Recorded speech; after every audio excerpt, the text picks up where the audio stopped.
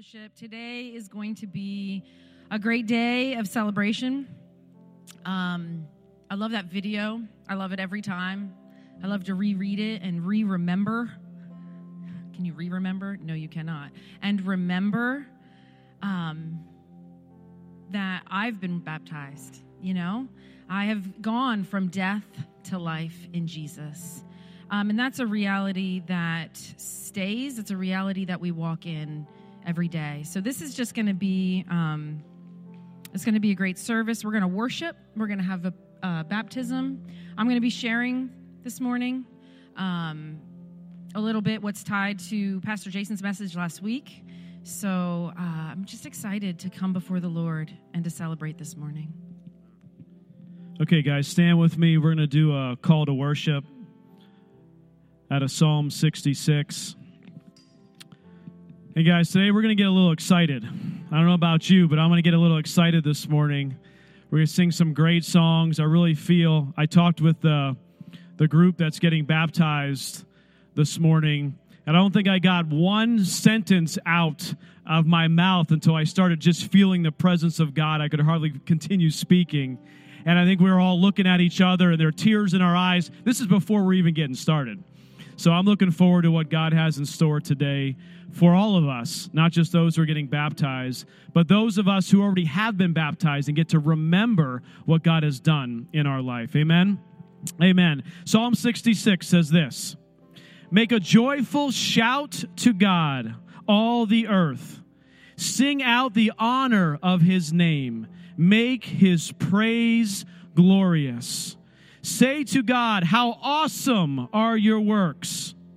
Through the greatness of your power, your enemies shall submit themselves to you.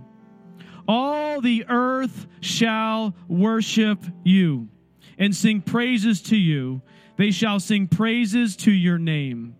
So, Father, we come before you today. Lord, we lift your name up. Lord, we just begin to worship you even now for your goodness, your faithfulness. Father, thank you that you are here today. Lord, your word says when two or more are gathered together, you're in our midst, you're in our presence. And Father, we receive all of you today, all that you have for us. In your precious name we pray. Amen. Amen. Let's worship. Church, today we sing about who he is. I come to church week in and week out for one purpose, and it is two purposes. It's to realign myself with who he is, to remind my soul who he is, to remind my feelings the truth of who he is. The second reason is to do it with you. Because I can't do at home what I can do here, because I've got y'all with me, behind me, next to me, and you're pressing into his presence, and you're pressing into the Holy Spirit. And together, we receive from him. We receive from him. And as we were singing that song, the Lord just began speaking to me. And he said, show me the painter's studio who makes masterpieces that isn't splattered with paint everywhere.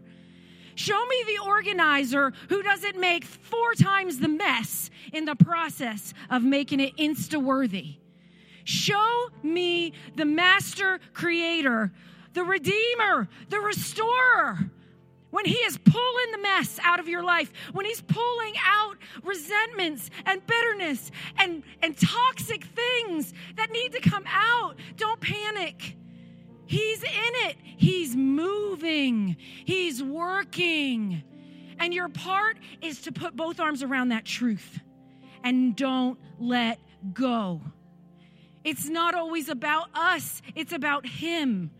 I sit with people sometimes and I counsel them, and I can't get them off what they see and what they feel and what they're experiencing. Those things are real and they're valid, and we can sit there for a long time, and I do. But at some point, we need to look at who he is. We need to remind ourselves what the truth is. But you don't understand my marriage. You don't understand what he's done. You don't understand how he treats me. I bet I do. I bet I can relate anyone who's been married, right, for any length of time, right? I bet I can relate a bit. But God is faithful. Let's talk about what he can do. Let's talk about what he can't do. That conversation will be mighty short. Mighty short. There's nothing he can't do. So, church, if you walk with Jesus, you've been raised from death to life. If you haven't been water baptized, that's the public declaration. And I hold on to it. Church, we got to hold on to it. I've been raised from death to life. That means that no matter what my eyes see, no matter what bills are piling up that can't be paid, or no matter what kind of sickness or disease tries to come against my body, no matter what kind of tragedy the enemy tries to strike at my family, it doesn't change that I have been raised from death to life, that I stand in authority over the devil, and that I belong to the restorer, the redeemer, the mighty one of heaven, the risen Lamb of God. Death to life, church, today. Death to life. All right, girl, you're preaching. All right, guys, continue to stand with me just for a moment. We're going to get ready to do our water baptisms this morning, but I would like you just to stand for just because we're going to invite you guys up a little bit closer here so you can see. I got a few things I want to say about water baptism, and they require us to stand up because they are a serious business. What we are doing this morning is not getting wet. I talked to those who are getting baptized. We're not getting wet today.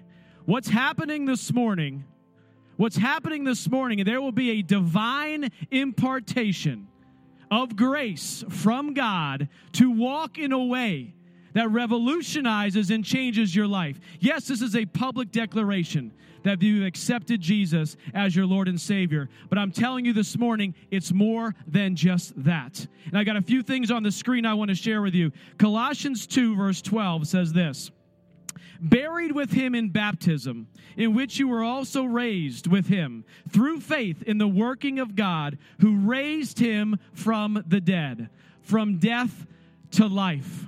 But let me tell you a couple things about baptism this morning. Baptism offers daily grace for us to live our lives standing in redemption. The standing of our redemption, it's a reminder, church, of what God has done for you, what Jesus Christ has done for you. It's a daily reminder. Those who have already been baptized, for me, this is a reminder today of what God has done. In baptism, look at this, I no longer confess my sin so that the Father forgives me. I confess my sin because I am forgiven. Oh, there's a big difference there. There's a big difference there. We confess because we are forgiven, because of who God is in our life. And in baptism, I do not die to myself. Rather, my old self becomes dead and buried with the sinless one.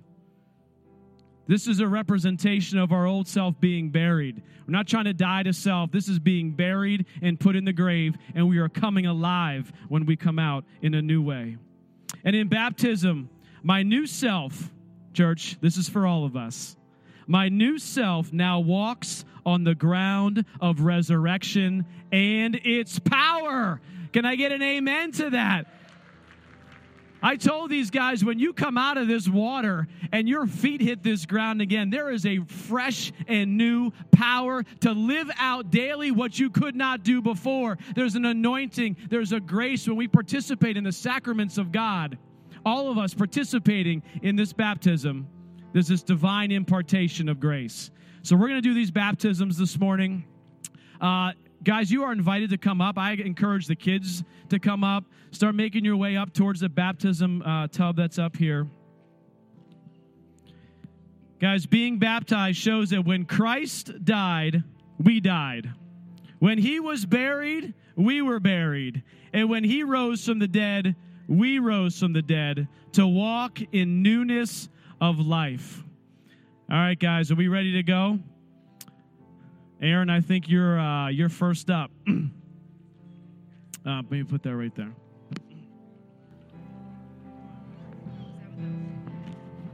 All right, Aaron, come on up here, girl. All right, Steve, can you see? Go ahead, Steve, take your pictures.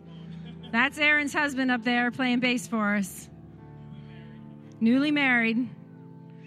All right, Aaron, as I was worshiping, I was just praying. And seeking God. Just praying about these 4 people who were about to baptize. And Aaron, I just got one word for you, and it was gift. You're a gift. Listen, I don't know if you always have felt that. I don't know if people have told you otherwise, but what he says is, I just saw it, gift. You're a gift to your husband, but you're a gift to the Father. He rejoiced over you the day you were born. You are a gift to this world. You're a gift. So carry that, whatever the enemy brings, whatever people might tell you, the Father has called you, and he said you're a gift, and every good and perfect gift comes from him, and you are a good and perfect gift. Aaron, have you accepted Jesus Christ as your Lord and Savior? Yes.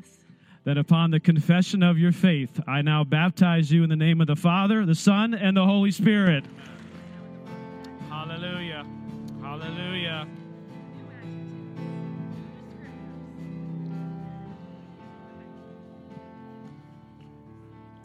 All right, Rashonda, where are you at?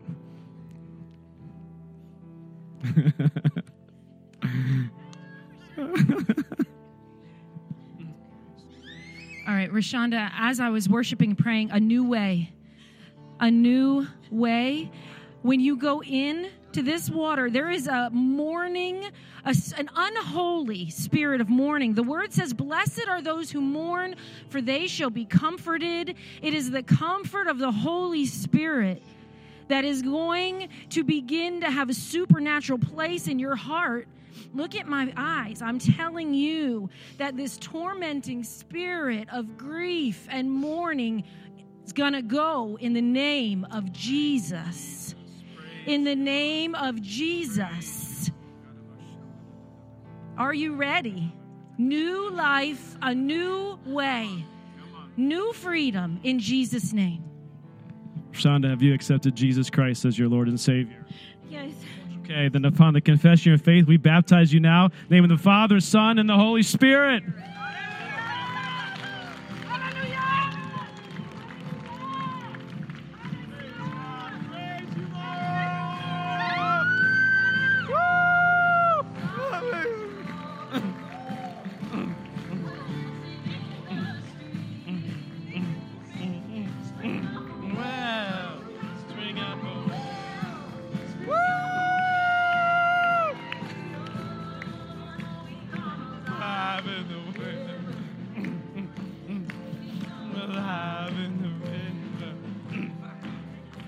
Oh, yeah. Let's go, brother. Like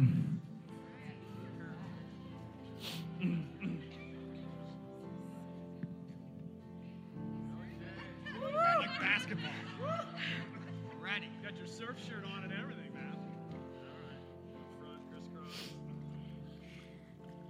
All right. I asked Pastor Jason to do you guys at the end because it just was such a clear message what the Lord was speaking to me this morning. I mean, it had to do with your marriage, had to do with individually what he's doing in you. And so, Jay, as I was praying, it was just like, you know, the big strong man. I'm married to one. I am married to a strong man. And he likes to like conquer. He likes to go up. He likes to achieve. He likes to conquer. But the Lord has been challenging him, and it's the same challenge for you. He is going to go deeper. He wants to go deeper. And that type of courage is harder. It's harder to come by for the strong man because he'd rather pull out a sword and cut off an ear of a soldier than go deeper and find and let the Lord kind of break down these walls and go in places that it's like, I don't want to talk about that. I don't want to do that. But he's got freedom for you, and he has got connection, not just with your wife, but with him. With him.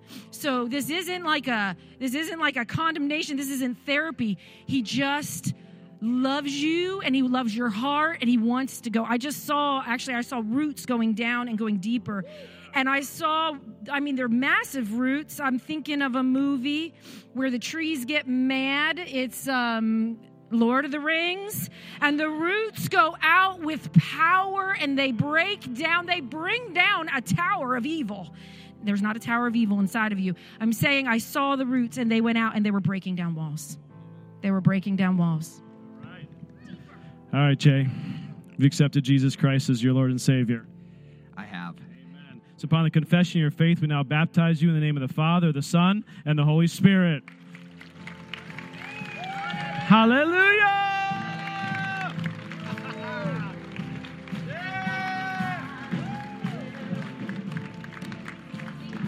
Alive in the river. Come alive in the river.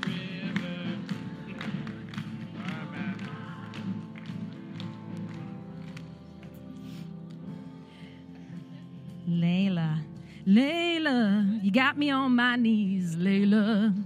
I'm begging, darling, please, Layla. Okay, enough of that. Layla, there is a sweetness of spirit that God has given you. I mean, it doesn't take a prophetic gift to see that, okay? You are a sweet gift. And Jay, what the Lord told me, and it was for both of you, is she was given to you to make you holy, not to make you happy. He was given to you to make you holy, not to make you happy. I didn't come up with that. But I've had to wrestle with that. It's buoyed us. And God has something here, something deeper,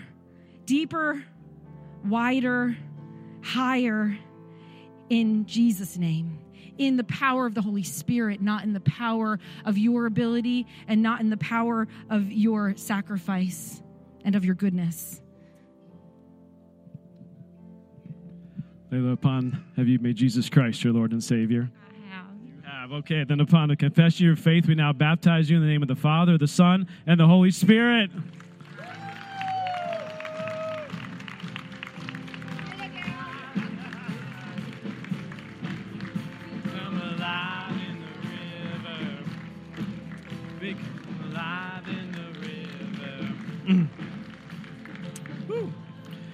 All right, church, we're going to continue to worship. We're going to actually sing the rest of this song together as a church, and we're just going to worship him and thank him for his goodness and his faithfulness. Amen? Amen. Let's worship. Hallelujah. Father, we just thank you and we praise you for this time. Father, we thank you for the sacrament of baptism. Father, we thank you for supernatural grace, peace, and power in the name of Jesus. Father, we thank you for Jesus. God, we just honor you in this place today. In Jesus' name I pray. Amen. Church, we're going to take a few minutes. We're just going to take a little break. There's a couple things that we're going to do during the break. By a couple, I mean like 5 or 6. So give me a sec. If you are a guest here, we welcome you. We welcome you.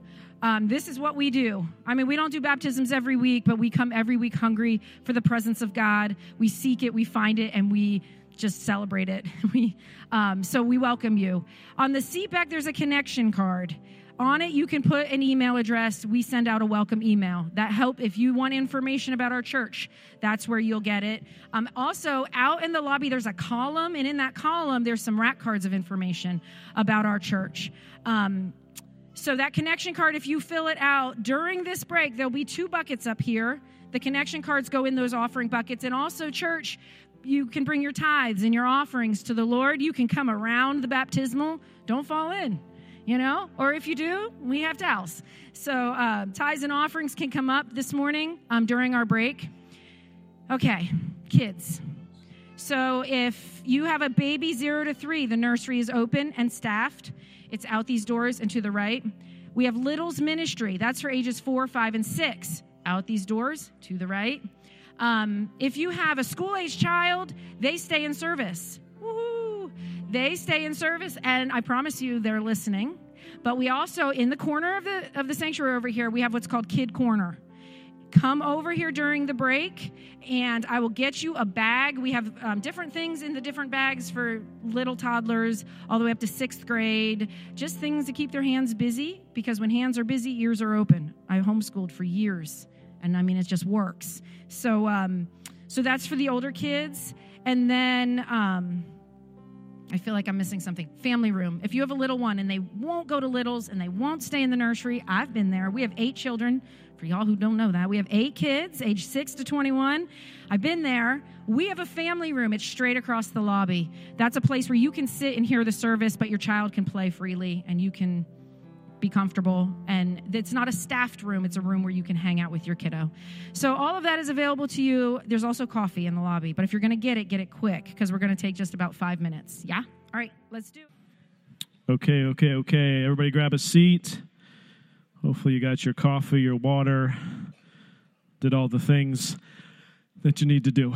Yeah, okay, we'll leave it at that. All right, I'm going to do announcements today.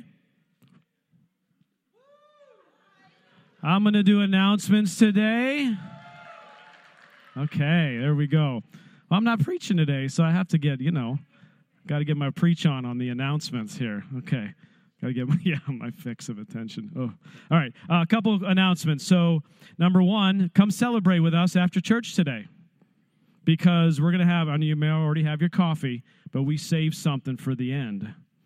And it's a little donut called Mighty Fine Donuts. That's all we need to say. Mighty Fine Donuts, the greatest donuts in Erie County and beyond. Yeah, we go. I don't know what they do or what they put in them. Come on. Okay. So after church, stick around with us. We're going to do that. A couple announcements on groups. Men to Men. Oh, look, there's a picture of a donut up there. Hold on. Okay. So distracted. This is why I don't do announcements normally. Okay. Men to Men, 8 a.m. this coming Saturday.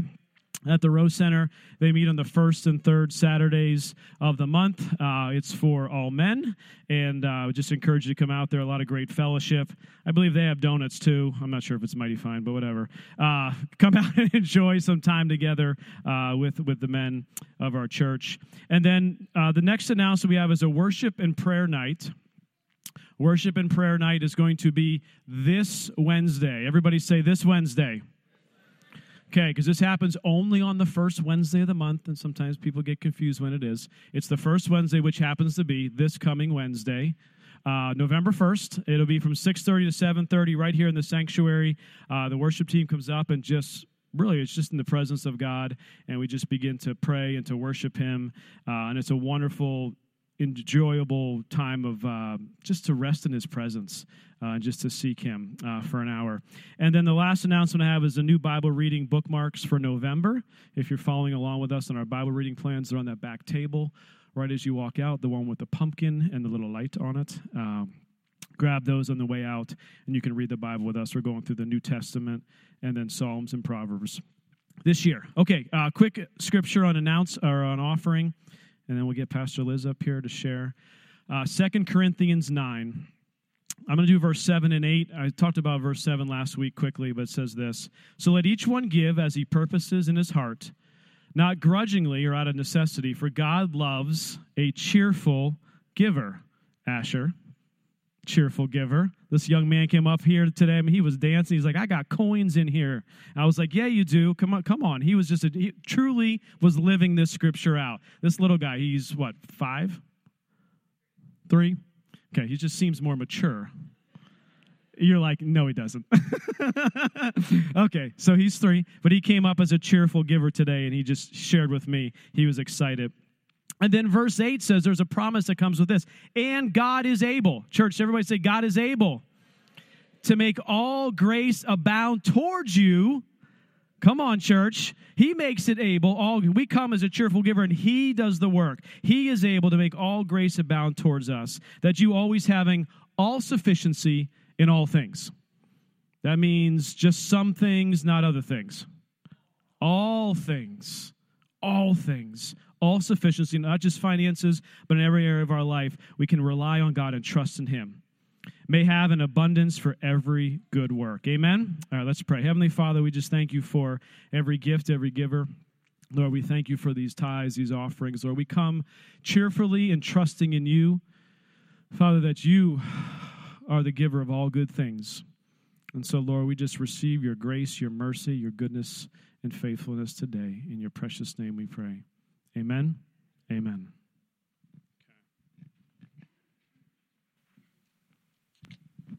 Can y'all guess which one is the extrovert between the two of us? Man, he's fun to watch. Whatever he's doing, playing sports, preaching, he does it with his whole heart. Well, it's an honor and a privilege to come up and speak with you guys this morning. I'm going to open with prayer. I don't come up here very often because this isn't my happy place. That was my happy place, you know. But I am obedient always. And when the Lord says, speak, I speak. So I am excited to be up here today to share with you. So let's just open with a word of prayer. Heavenly Father, I just thank you and praise you that you order all things. You bring all things into order. Father, I thank you that you see the end from the beginning. And Father, today I just ask that you would bring revelation of your character. Father, that you would shine the light of truth on our hearts, Father God. Father, that you would be glorified, that you would be honored in this place. And Father, that we would see you more clearly, that we would see you rightly 30 minutes from now than we do right now, God. I pray that you would do a work in us this morning. Father, that you would have your way. I pray it in Jesus' name. Amen. So Pastor Jason is in the middle of a series out of Matthew chapter 5, and he's going through the Sermon on the Mount. And probably some of you guys know this. We minister together. We've been leading this church for 5 years. We have attended this church for almost 25 years, 24 and a half. We've been married 24 and a half years. We have 8 children. Pastoring the church was not necessarily on our radar, but what was on our radar was radical obedience, hearing from God and doing what he says. And so we had made that a pattern in our life. And so in 2010, when the Lord called us out of GE, out of, oh my gosh, just such a good life, such an easy path. He called us out, and he brought us actually into a wilderness, a time of wilderness where there was a lot of growing and a lot of suffering and a lot of shaping of our characters, and we didn't know what for.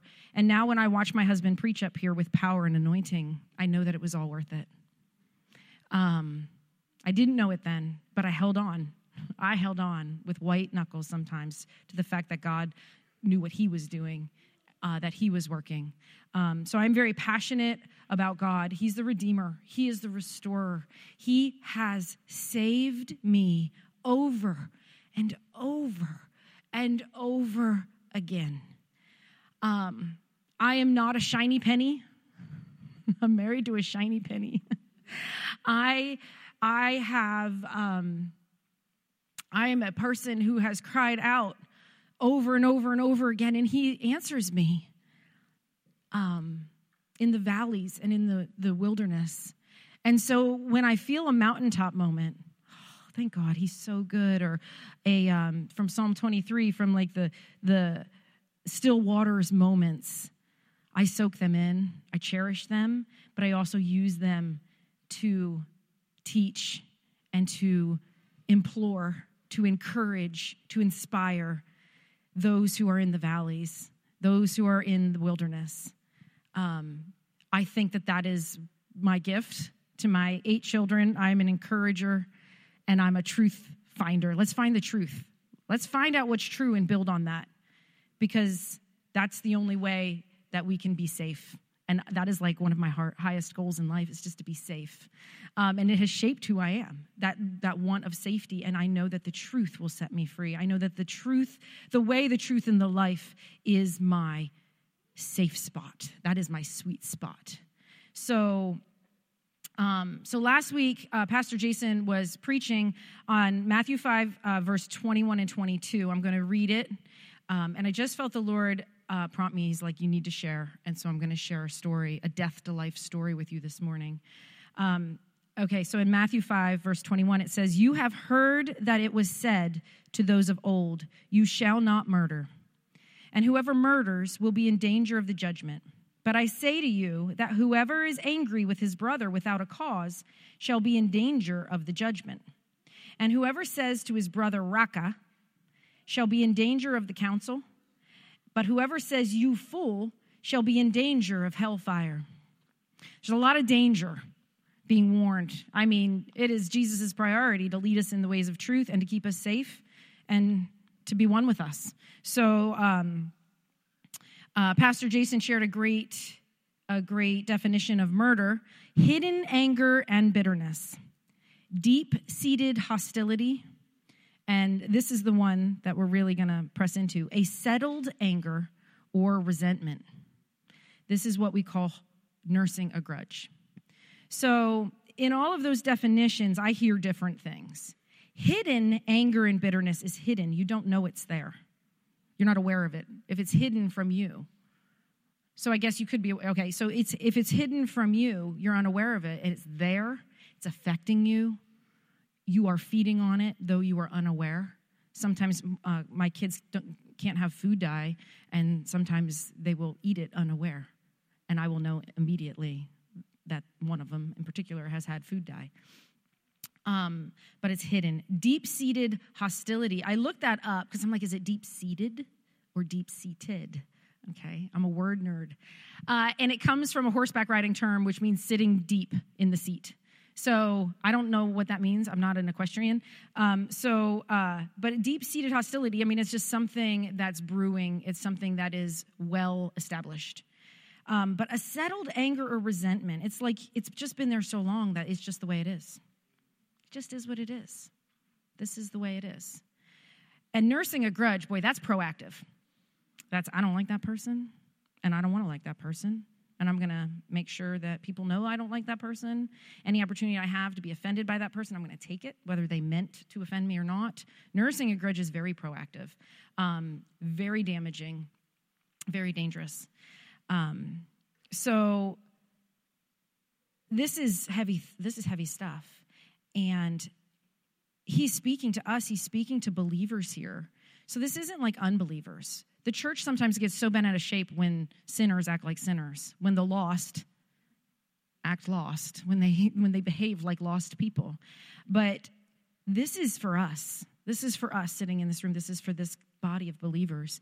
And it's so important that I wanted to park here for a minute, because no one partners with a murderous spirit. And that's what this is. He's talking about anger, deep-seated resentment and hostility. No one who has been baptized in Christ Jesus and walks with him purposely says, I'm going to be hateful to this person. I mean, in general, when you make that commitment to Christ, you set an intention to grow. You set an intention to learn of Jesus and to be like Jesus. So I feel like we don't purposely hold on to grudges. We don't purposely nurse grudges. But, and this is important, a murderous spirit will grow by default. Okay? It will take ground by default, because love and forgiveness must be intentional. You have to do it on purpose. Okay? So, and that's where we get caught up. That's where people get a little trapped, get a little caught unaware. That's where we find hidden resentment and hidden anger, because we're not being proactive. We're not being intentional about, what does the Bible say? Guard your heart, for out of it flows the issues of life. Love and forgiveness is intentional. We need to seek it. We need to pray for it. We need to practice it. We need to choose it. We need to sit with the Holy Spirit and say, I'm struggling with this person. I'm struggling to like them. I'm struggling to love them. And dagnabbit, wasn't I reading the Bible the other day in Romans in chapter 12? And my translation said, don't just pretend to love others, actually love them. And I'm just like, but what if I don't actually love them? Isn't pretending like the next best thing? Like, isn't it like the step stool to reaching love? And I mean, we didn't finish that conversation. So when I tell you that is a real working out of salvation going on in your leadership, it's the real deal. Like this was like last week, loving people outside of my circle of safety is not comfortable for me, and it is intentional. Not taking offense is intentional, and I've had lots of practice because the Lord will bring lots of practice until he perfects us in endurance, until we get really good at it so that we're protected. So I wanted to tell you a story. It's an important story in my life. When you go through a time of wilderness, when you go through a time of suffering, and that's what it is, plain and simple, it is suffering. And there's a difference, church, between suffering and torment. Torment is of the devil. If you are in torment over grief because someone passed away, and it's been months or it's been years and it's just still a torment, then you need prayer. It's the only way it's going to go. You need prayer. Suffering is different. Suffering is something, when it's godly suffering, when it's biblical suffering, it's purposeful. It's purposeful. And that's all I need because I look to Jesus. He's my example, and he suffered cruelly. It wasn't fair, and he didn't defend himself. He suffered for purpose for us. So in looking to his example, I accept suffering, but when I'm in the midst of it, I have to continually remind myself that God is working. That's why I get so worked up over that song. It has been a lifeline to me that he's working. So the year is 2004, 2005, and we are living in Hermitage, Pennsylvania. So we've come to this church for 24 and a half years, but we had like a 2-year stint where we moved away. We went to a great Bible-based church, a First Assembly church.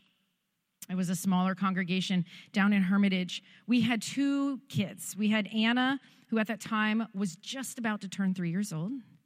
And no, that's not true. She was probably closer to 5 years old. And we had Grace, who was 4. No, 3. 3 or 4. 3. Okay. Accuracy matters. If I had a t-shirt on that said something that would define accuracy matters, if I'm telling a story, I just want the details to be accurate because I don't want to exaggerate. I want to be accurate. Okay. So we have these kids, and we moved down to Hermitage, and that facilitated a move in my life. So God sees the end from the beginning. He saw the big picture, and I knew I was struggling postpartum. I struggled with postpartum depression for 2 years. And it wasn't in such a state that I couldn't care for my baby or that I was mad at my baby because there was a danger of it. So I held that baby, and I decided I'm going to make her a favorite. I'm going to just temporarily favor her completely. And so I would hold her and hold her and hold her and hold her and love on her. But every other area of my life was falling apart. Jason and I probably had the first just type of fights that aren't productive, they're not productive. I remember I was standing in front of the dryer and I yelled at him about a washcloth. And I mean, I was mean about it, and I felt it. Like the moment was marked for me. And it was the beginning of just being unable to really control my emotions. I would just be overwhelmed with anger, or I just would be so upset. The blender, I remember losing it because the blender wasn't working one day, and I was late to get somewhere, and it's just all of this pressure. And I felt it, and I tried to maneuver. I did all the good Christian maneuvering. I'm going to read my Bible more. I'm going to pray. I worship. Those are good things, and you do those good things, but it's not magic. He doesn't do magic. You know what I'm saying? Those are practices that nurture you, whether you feel it or not. Right? It's like taking a vitamin or eating breakfast. It nurtures you, and you do feel it. So I was doing those things, but I just didn't have joy. I could not conjure up joy. And there was just a lot of pressure, anger. I was always upset. I was suffering. And when we moved down to Hermitage, it got magnified. And it just got more. And, I just was suffering and struggling, very depressed. And so we went to church, and Pastor Ken spoke a message called Thou Shalt Not Murder. Sound familiar? Now, I didn't know that was the title of his message last week. I don't look at his messages. I don't give input in his messages unless he asks. Like, hey, what's that thing that happened? Accuracy, it doesn't exist. He exaggerates, y'all. He tells the truth, but he exaggerates and he just broad strokes it. All right, yeah. So I did not know that was going to be his message last week. So Pastor Ken's message was Thou shalt not murder. And he read this passage. And as he's preaching, I feel this rage. I just rage on the inside of me at church. And he's just talking about forgiveness and releasing people who have harmed you with or without cause. And I was enraged. That's all I can say. It made me so angry. We came home from church. We walked in the door. The kids go wherever they go. They were such good little girls. They were like angels. That's why we have 8. It was like bait and switch. Like, I'm going to give you 3 or 4 angels, and then we're going to just... The last 4 are fun. They're fun. They are. We walk in the door, and I go, and I'm just trying. Trying marked these years. I was suffering, and there's all this pressure. If you're trying, and you're like this on the inside, that space is not for you. That space is not for you. Trying is a little red flag. When I feel myself trying, I know I need to get with Jesus, and I need to cry. I need to worship, and I need to surrender. Those are the things. Because trying always, for me, leads to a massive explosion. It's in my own power. So I'm trying to hold it together, and I'm trying to make sandwiches, and I just pick up the lunch meat ham, and I literally just chuck it. I just chuck it across the kitchen. And I said something, and it was in regards to, like, my dad in particular. I was just like, that's fine. That's fine. I'll forgive him. Just whatever. Yeah, it's great. It's great that you were the way you were. Whatever. That's fine. Just whatever. Good. It's like, this is crap. This is crap. I mean, I'm being real. I was furious, indignant. This isn't right. Threw the ham. And here's like a pivotal moment. What do I do now? What do I do? So I went up to my room and I closed the door and I hid away. Because I never want to kind of harm my children. That's like my number one goal. I don't know how I'm doing, but I would hide myself away to protect them in a way that I wasn't protected. And so I went in my room and I I ran to Jesus is what I did. I didn't know I was doing that at the time. It's not like I'm going to run to Jesus. I didn't think that, but looking back, that is what I did. I went in my bedroom. I closed the door. I put on a Jerry Lee Camp song on repeat, and I played it over and over and over again, and I wept. And I wept, and I wept, and I wept. And the song was called, I don't know, something, This Is My Desire. This is my desire. This is my return. This is my desire to be used by you. All my life, I've seen where you've taken me, all the joys and all the bad things. And there's more left unseen. This is my desire to be used by you. Like, I just wanted my life to be significant, and I just wanted to get over my past. I just wanted to grow. I just wanted to move on. Like, okay, I have forgiven my dad. Can I just move on? Can I just move on? I forgive him. I have forgiven him. Why are you bothering me? I've forgiven him. I'm nice to him. I call him on the phone every other week. I'm lying. Every month. I go and visit him when we are home, even though it's very inconvenient. I never say anything bad to the kids. I don't go around telling people all of the reasons, all the cause I have to not be forgiving. Why are you bothering me? And so there I am in the room, and the song just keeps playing, and that song will always be important to me. Because I didn't see this. I didn't see the freedom on the other side. I didn't see the kingdom work I would be blessed to do. I didn't see that. I'm a sniffler. It's going to happen. The Lord began to speak to me. And I felt it. I heard it on the inside, not to my ears, okay? So like, Liz. Inside, he prompted me, go in the attic and get the box. Oh, so if I wasn't mad before, I was mad now. The box was this little trunk, perfect square little trunk with golden retriever and little flowers on the sides and a little clasp in the front. It was my childhood box, and in it was childhood things. I dislike looking back into my childhood. I don't want to go there. There's nothing good there for me. And he said, go get the box. And I didn't know what he was going to show me. I didn't know what was about to happen. He said to go get the box. I didn't know what I was looking for, so I got the box. And I get it down, and I go back in my room, close the door. And I start looking through the box. And I open a letter, and the letter's from my dad. So I read the letter, and I'm like, okay, well, that was a sweet letter. When did he write that? No remembrance of the letter. And I keep going through the papers. I find another paper. I open it up. It's another letter from my dad. And I read that letter. I was like, well, that was a really sweet letter. I don't know when he wrote that. All of these letters, I believe, were written between the ages of like 15 and 18. And then there was a third letter. And as I'm reading it, I'm not emotional or anything, but then the Lord spoke to my heart and he said, Liz, he loves you. And I was like, but, and he was like, yeah, I know. He loves you. I was like, but all the things, Lord, but what about this?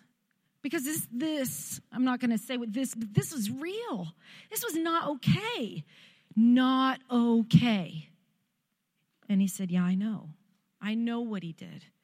But he loved you with everything he had. He loved you. And I just began to weep.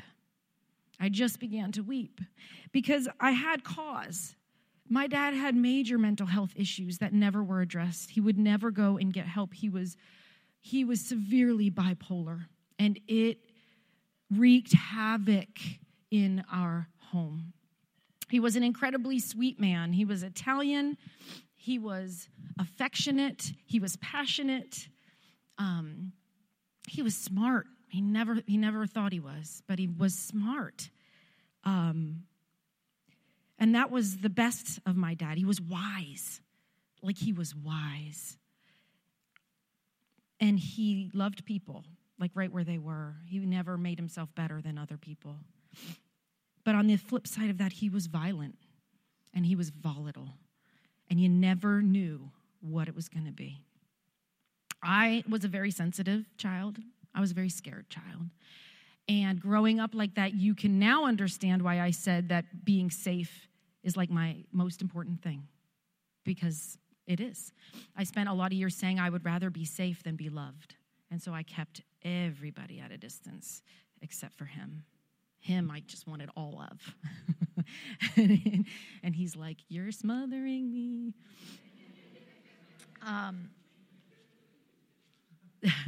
The Lord grew me up, and now I know that to be loved in Jesus is to be the safest I can ever be. But that I have to practice. It's a practice for me. And ever since I've begun that practice, there's good space between us now. And he's almost like, where have you been all afternoon? I'm like, oh, I was doing my thing. And he's just like, I kind of miss you. And I'm like, oh, well, okay. Like, it's nice. It's healthy. So that's how I grew up. And so I had cause. No, I was waiting for my dad, I think, to come and say, Lizzie, which is what he called me. Lizzie, I'm sorry, babe. Please forgive me. I know the kind of father I was. I know that I really wasn't. I know I hurt you. That's all. I know I hurt you. And I know I did things that really wounded your heart. Please forgive me. He didn't do that. And I think I was waiting for that. I was looking for some grand gesture, and I didn't get it. But he apologized after each event. He was sorry. I saw my dad broken. I saw him struggle. I saw him go in his room and close the door and watch The 10 Commandments for like 3 days straight. That's not healthy. But I mean, that's what he would do to try to protect his family. Oh, sound familiar? I don't stay for 3 days. So God is working, right? So the Lord, in this moment, I see these letters and they're full of encouragement. They're full of words of love. And they were true. They were true. But up until that point, I didn't know my own heart. I was mad and I was yelling at the Lord and throwing hand because I didn't know my own heart. Like, I've forgiven him. I am so good to him. He is lucky.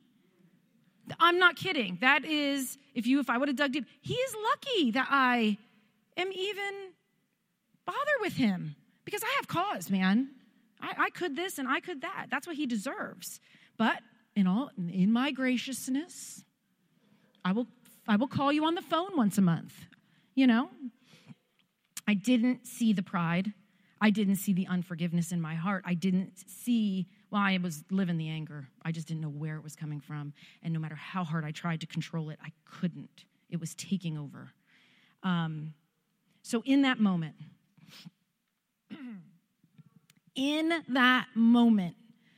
the Lord said, Liz, he loves you. It doesn't matter. I don't like that phrase. Regardless of what he did, regardless of what you experienced, regardless of how you felt, this is what's true. He loved you. He loves you. He loves you. And once I saw it. I saw it and my eyes were opened and there was a shift, this seismic shift on the inside of me that a core belief had shifted. If you have ever seen Inside Out, you know, the movie with the little girl and there's the feelings that live in her head, the core belief islands, they crumble. There was a core belief shift of decades that in a moment aligned to the truth.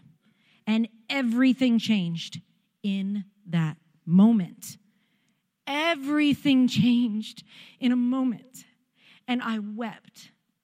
And I saw the bitterness in me. I saw how I was punishing him. And there was no condemnation, friends. There was no condemnation. I didn't feel bad, but I saw it and I wept for it. But I wasn't condemned by it because I didn't even know it was there. I didn't understand it. I wept and I wept. And I called him on the phone right then and there. And he picked up and I was just weeping. I was like, Dad, I'm so sorry. I'm so sorry. I've been awful. And I can hear the emotion in his voice and he's like, Sarah, baby, what's the matter? Sarah, what's wrong? And he thought it was my younger sister. Never in a million years had he ever seen that side of me because I just kept it. When I broke ties in my heart with him, I will cut you. I am Italian. I will cut you out, and I won't think twice about it. You do you. You want Jesus? I highly recommend. You don't? See ya. That's not good. That's not evangelism 101. Don't do that, okay? But this is where I was, and so I'm weeping, and his response is, Sarah, what's the matter? And my sister, I love her. She's 7 years younger than me, and she's all drama. If she's watching, sorry. She's a baby of the family. She's all drama. So, Sarah, what's the matter? I was like, it's Liz. And he lost it. He just started weeping. And I was like, Dad, I'm so sorry. I've been awful. And he's like, no, baby, I wasn't a good dad. And I was like, no, that's the thing. You were a great dad. You were a great dad, and he was a great dad in moments. But I let all the bad negate the good. And I never received the love. He gave me those letters. I read them, but they didn't hit. I didn't let them in. They never sunk in. They had no effect on me until that moment. And we began to be reconciled to one another. I was partnered with a murderous spirit. And there's no condemnation in that. because I didn't know. All that there is the mercy of God. All that there is in this is the mercy of God in my life to free me. And obedience, throw the ham, that's fine, but, now go get the box. Fine. In my house, the kids do not have to pretend to be happy when they obey. I mean, I'm human, so sometimes I get a little touchy if there's an attitude. But I teach them when they're very young to say, yes, Mom. I mean, little. If ever I even call their name, Ruby, yes, Mom. Yes, Mom. Go get your shoes. Yes, Mom. It's just to acknowledge a verbal back and forth. I've said something, you've heard me. And getting your child to say yes increases the likelihood of obedience. So I do that with my children. But I remember one of them, Anna, probably the oldest, she's very much like her dad, firstborn, wants to please. She would be angry, and I would watch her upset at something she had to do, and she would just shove it down. Yes, Mommy. I'm like, girl, you're not happy. And so I trained her up in the way she should go, which means I literally put the words in her mouth. I said, Anna, it's okay to be unhappy that Mom asked you to clean up your toys and you weren't done playing. You don't have to be happy about it. You can be like, yes, Mom. You can be sad. You can even be angry.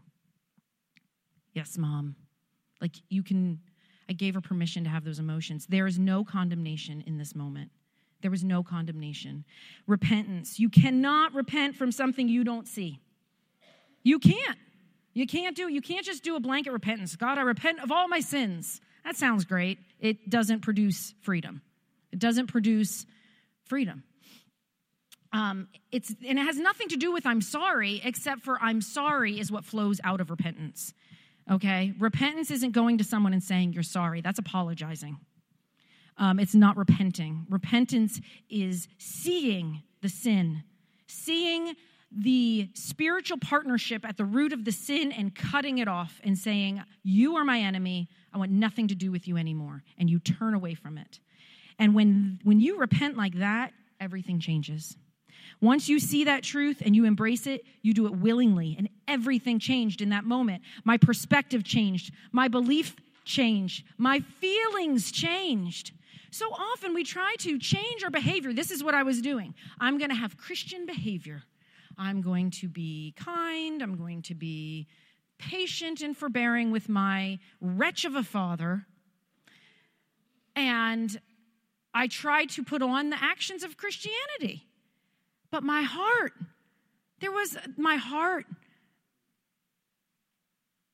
my beliefs, my feelings, my perspective was all not renewed to the truth. So we began to reconcile to one another. Those conversations were hard. They weren't all great. But God led and he pressed forward. And I want to tell you something. I had a new power. I had new grace that I didn't have. I had new clarity and I had new peace in order to have those conversations. And when I tell you that I changed. I was a new parent. I was a new parent immediately, because when you're partnered with a murderous spirit, and I want to keep saying that because we are so afraid of saying that. That's how the kingdom of darkness works. It will come and partner with you, and it will do it so slick, so subtly, that you won't even know that you are shackled to it until God, in his loving kindness, in his mercy, reveals it to you. You have got to understand how skillful the enemy is, and do not be afraid. We have all authority over him, but I'm telling you to be intentional about your heart. I'm getting ahead of myself. That's one of my points at the end. Everything changed. We had these conversations, and I had a new grace for my life. I wasn't mad anymore at the incompetent cashier who smushed my bread. I wasn't. I'm telling you, an incompetent bagger at the grocery store will take me from 0 to 200 on the anger scale in no time. How hard is it to not smush the bread? Do you train these people? I don't understand. Tetris. That's it. Just make them all play Tetris for like an hour. Done. I'm just saying. Okay. But I had grace. I had grace for the cashier. And my husband taught me some things. He helped me. Liz, maybe they're having a bad day. Maybe you're there for them and not them for you. Oh. It's funny. I had none of that. Anger, unforgiveness, it turns you in. I had none of that. If someone cut me off in traffic, I would be mad for hours. It would tank my whole day. Liz, maybe they just found out that their husband is leaving them. Maybe they're on their way to the hospital. Maybe they just miscarried a baby. Maybe, and mistruth. But that's probably not true. What does it matter if it's true, if it helps you to love them and be in grace in that moment? Tell yourself a story, Liz. Tell yourself a story that brings grace to the foreground for that person. Now, that's for a stranger, That's for a stranger. Although it helped me to practice and to learn how to have grace. So I reconciled with my dad, and everything changed. Our whole relationship changed. Now, I wasn't calling him up on the phone. It wasn't like, oh, hi, Daddy. It's not magic. But I was at peace. Oh, I was at peace. 9 months later, my dad died. He was 50 years old. I didn't know that was coming. But God knew that it was coming. And when he died, I was at peace. And I wept once or twice or 3 or 4 times, but I was at peace, and I knew my dad was at peace, finally in the presence of God. No more mental illness, no more fighting. He was a fighter. That's the distinguishing line between just egregious abuse. Get out. Get out. If you're in here and you're unsure if it's abuse, please talk to us, okay? Because there's pathways toward freedom and health, okay? And there's steps you can take. The difference between egregious abuse and, other is what? Is the grieving of the sin. And my dad grieved his sin. He fought. He was fighting to grow. He was fighting to change. He was fighting to get free. And he was in heaven, and he's finally free. And I was never mad at him for a single moment. Not a single moment. I was like, whew, I will see you soon, and probably not soon enough, because it's hard down here. He died 9 months later, and I was at peace. God was working. He saw the whole picture, and he was merciful to me. He wasn't mad at me because I was being prideful. God wasn't mad at me because I was partnered with a murderous, angry, bitter spirit. He wasn't mad at me. He loves me, and he wanted to help me.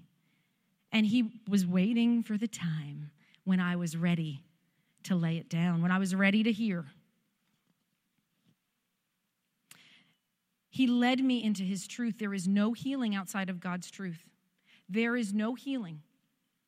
Whatever ails you, the deepest sufferings, the deepest griefs of your heart, whatever ails you, there is no other way except for God's truth.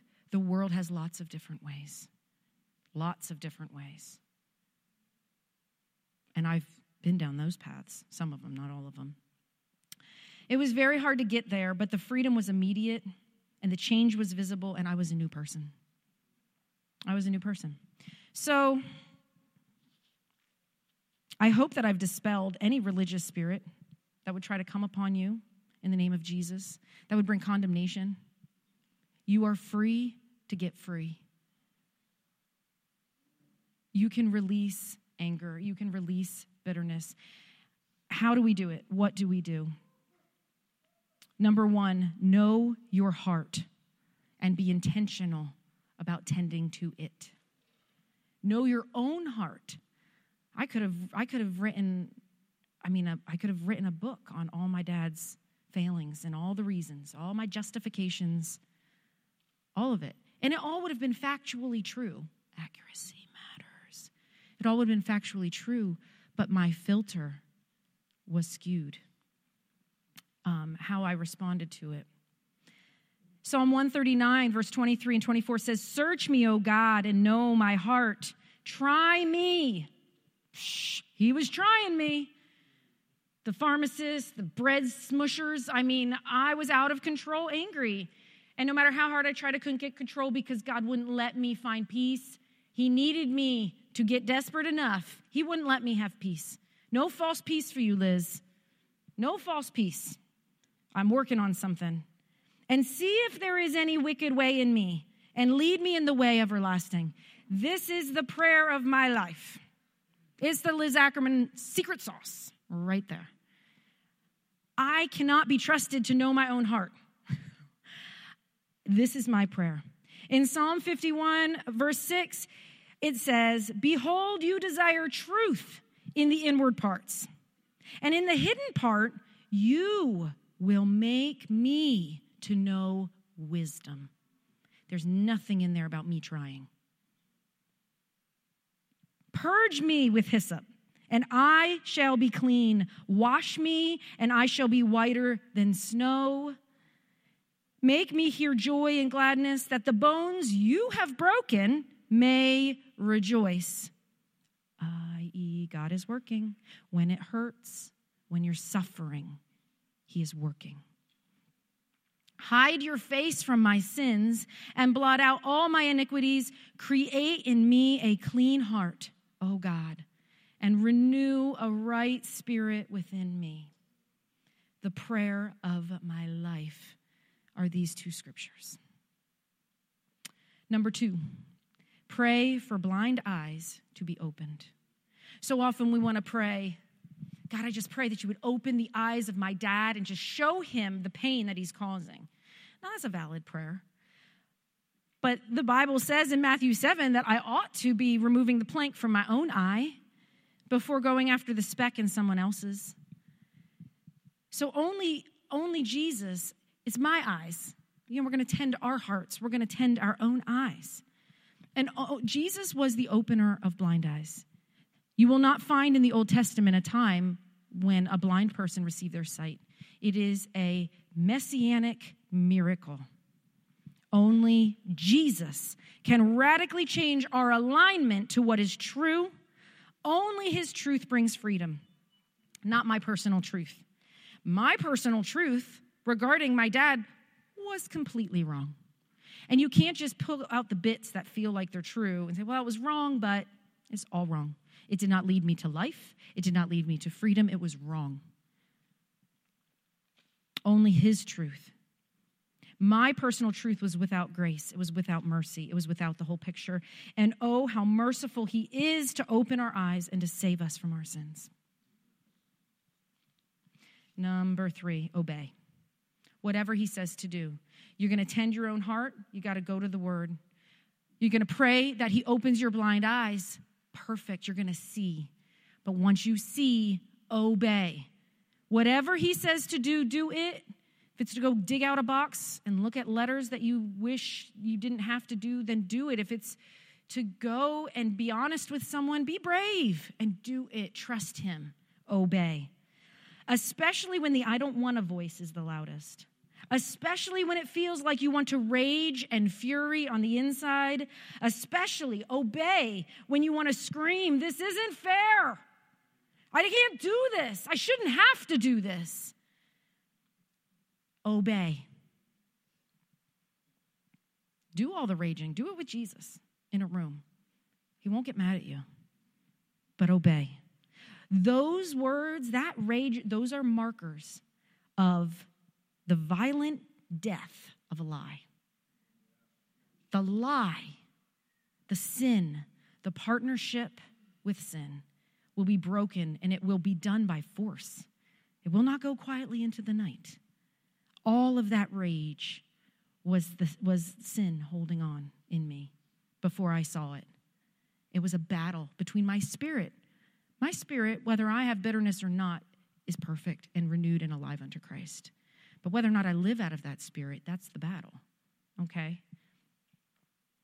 Those feelings and those statements, that they're a signal to me that the shackles of sin and death and hell are about to be broken off in me.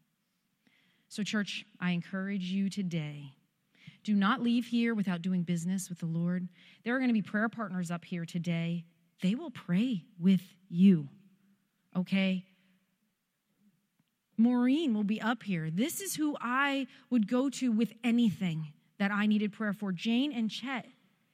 These are people who have battled, who have suffered. There is no condemnation and there is no judgment. When you come to the altar to be free, His truth will set you free today. Oh, can I get a keyboarder? Oh, this one is particularly cute and very talented. I mean, I don't know who her parents are, but they've obviously done an excellent job. As Grace is beginning to pray, why don't you all stand up? We're just going to close today with a word of prayer. I pray that you leave here today feeling empowered, feeling loved right where you are. And if you're churning up in your belly, if the tears are just at the back of your eyes, we're just going to take a moment. Don't miss the opportunity to put an end to the hell that is raging inside of you. Because the freedom is so, so sweet. It changed the entire course of my life. I could have never had 8 children and done it, partnered with the Holy Spirit and done it well if I had not done this first. Thank you, Jesus. We welcome you, Holy Spirit. We welcome you, Holy Spirit, to have your way in this place.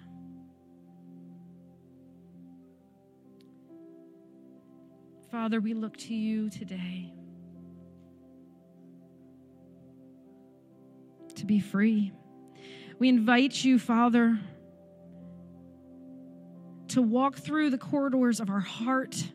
Today we give you the keys, God, and we ask that you would open every tender place of woundedness, of anger, of fear, of unforgiveness, bitterness, grief. Open every tender place, God. And Jesus, we ask you, Son of David, to have mercy upon us and to open our eyes that we might see your truth. Align us to your truth that we might turn from our ways, from our truths, that we might turn and be made new. Father, that we might be made whole, that we would be made clean, and that we would be made free. God, we invite you to do a mighty work in our hearts today. Father, and I boldly ask, Father, I boldly ask and I decree in the name of Jesus that not one person in the sound of my voice would have any false peace in the name of Jesus. That whatever they're clinging to that is covering, that is soothing them in the meantime, that you would rip it away. Father, and that in the suffering you would comfort them. In the suffering they would meet you. In that moment of free falling, that you would catch them. Father, if you must remove their false comfort, then I pray that you would do it in the name of Jesus, that they would be free. In Jesus' name. In Jesus' name. Father, I thank you for Jesus. Redeemer, healer, Savior, friend, and Lord. Thank you, Jesus. Thank you, Father. In Jesus' name I pray. Amen. I'd like my powerful prayer people to come on up here. Please don't leave today without getting prayer. You know, I didn't get prayer that day with Pastor Ken, but I went home. I threw the ham. I got with Jesus, and I got free. So go home, and we get prayer, but if you don't get prayer, Don't let this go. I just prayed that he would rip your in our house it's called a keti, your security blanket, whatever it is, that he would rip it off. So y'all can be mad at me later. Get free. Freedom is ours, church. It's ours. We're going to go out those doors. We're going to eat some mighty fine donuts, and we're going to get some mighty fine freedom. Okay? All right. I don't have a benediction because I'm not Pastor Jason. I don't prepare things in advance like that. But go. I dismiss you in the name of Jesus. I dismiss you to be free in Jesus' name.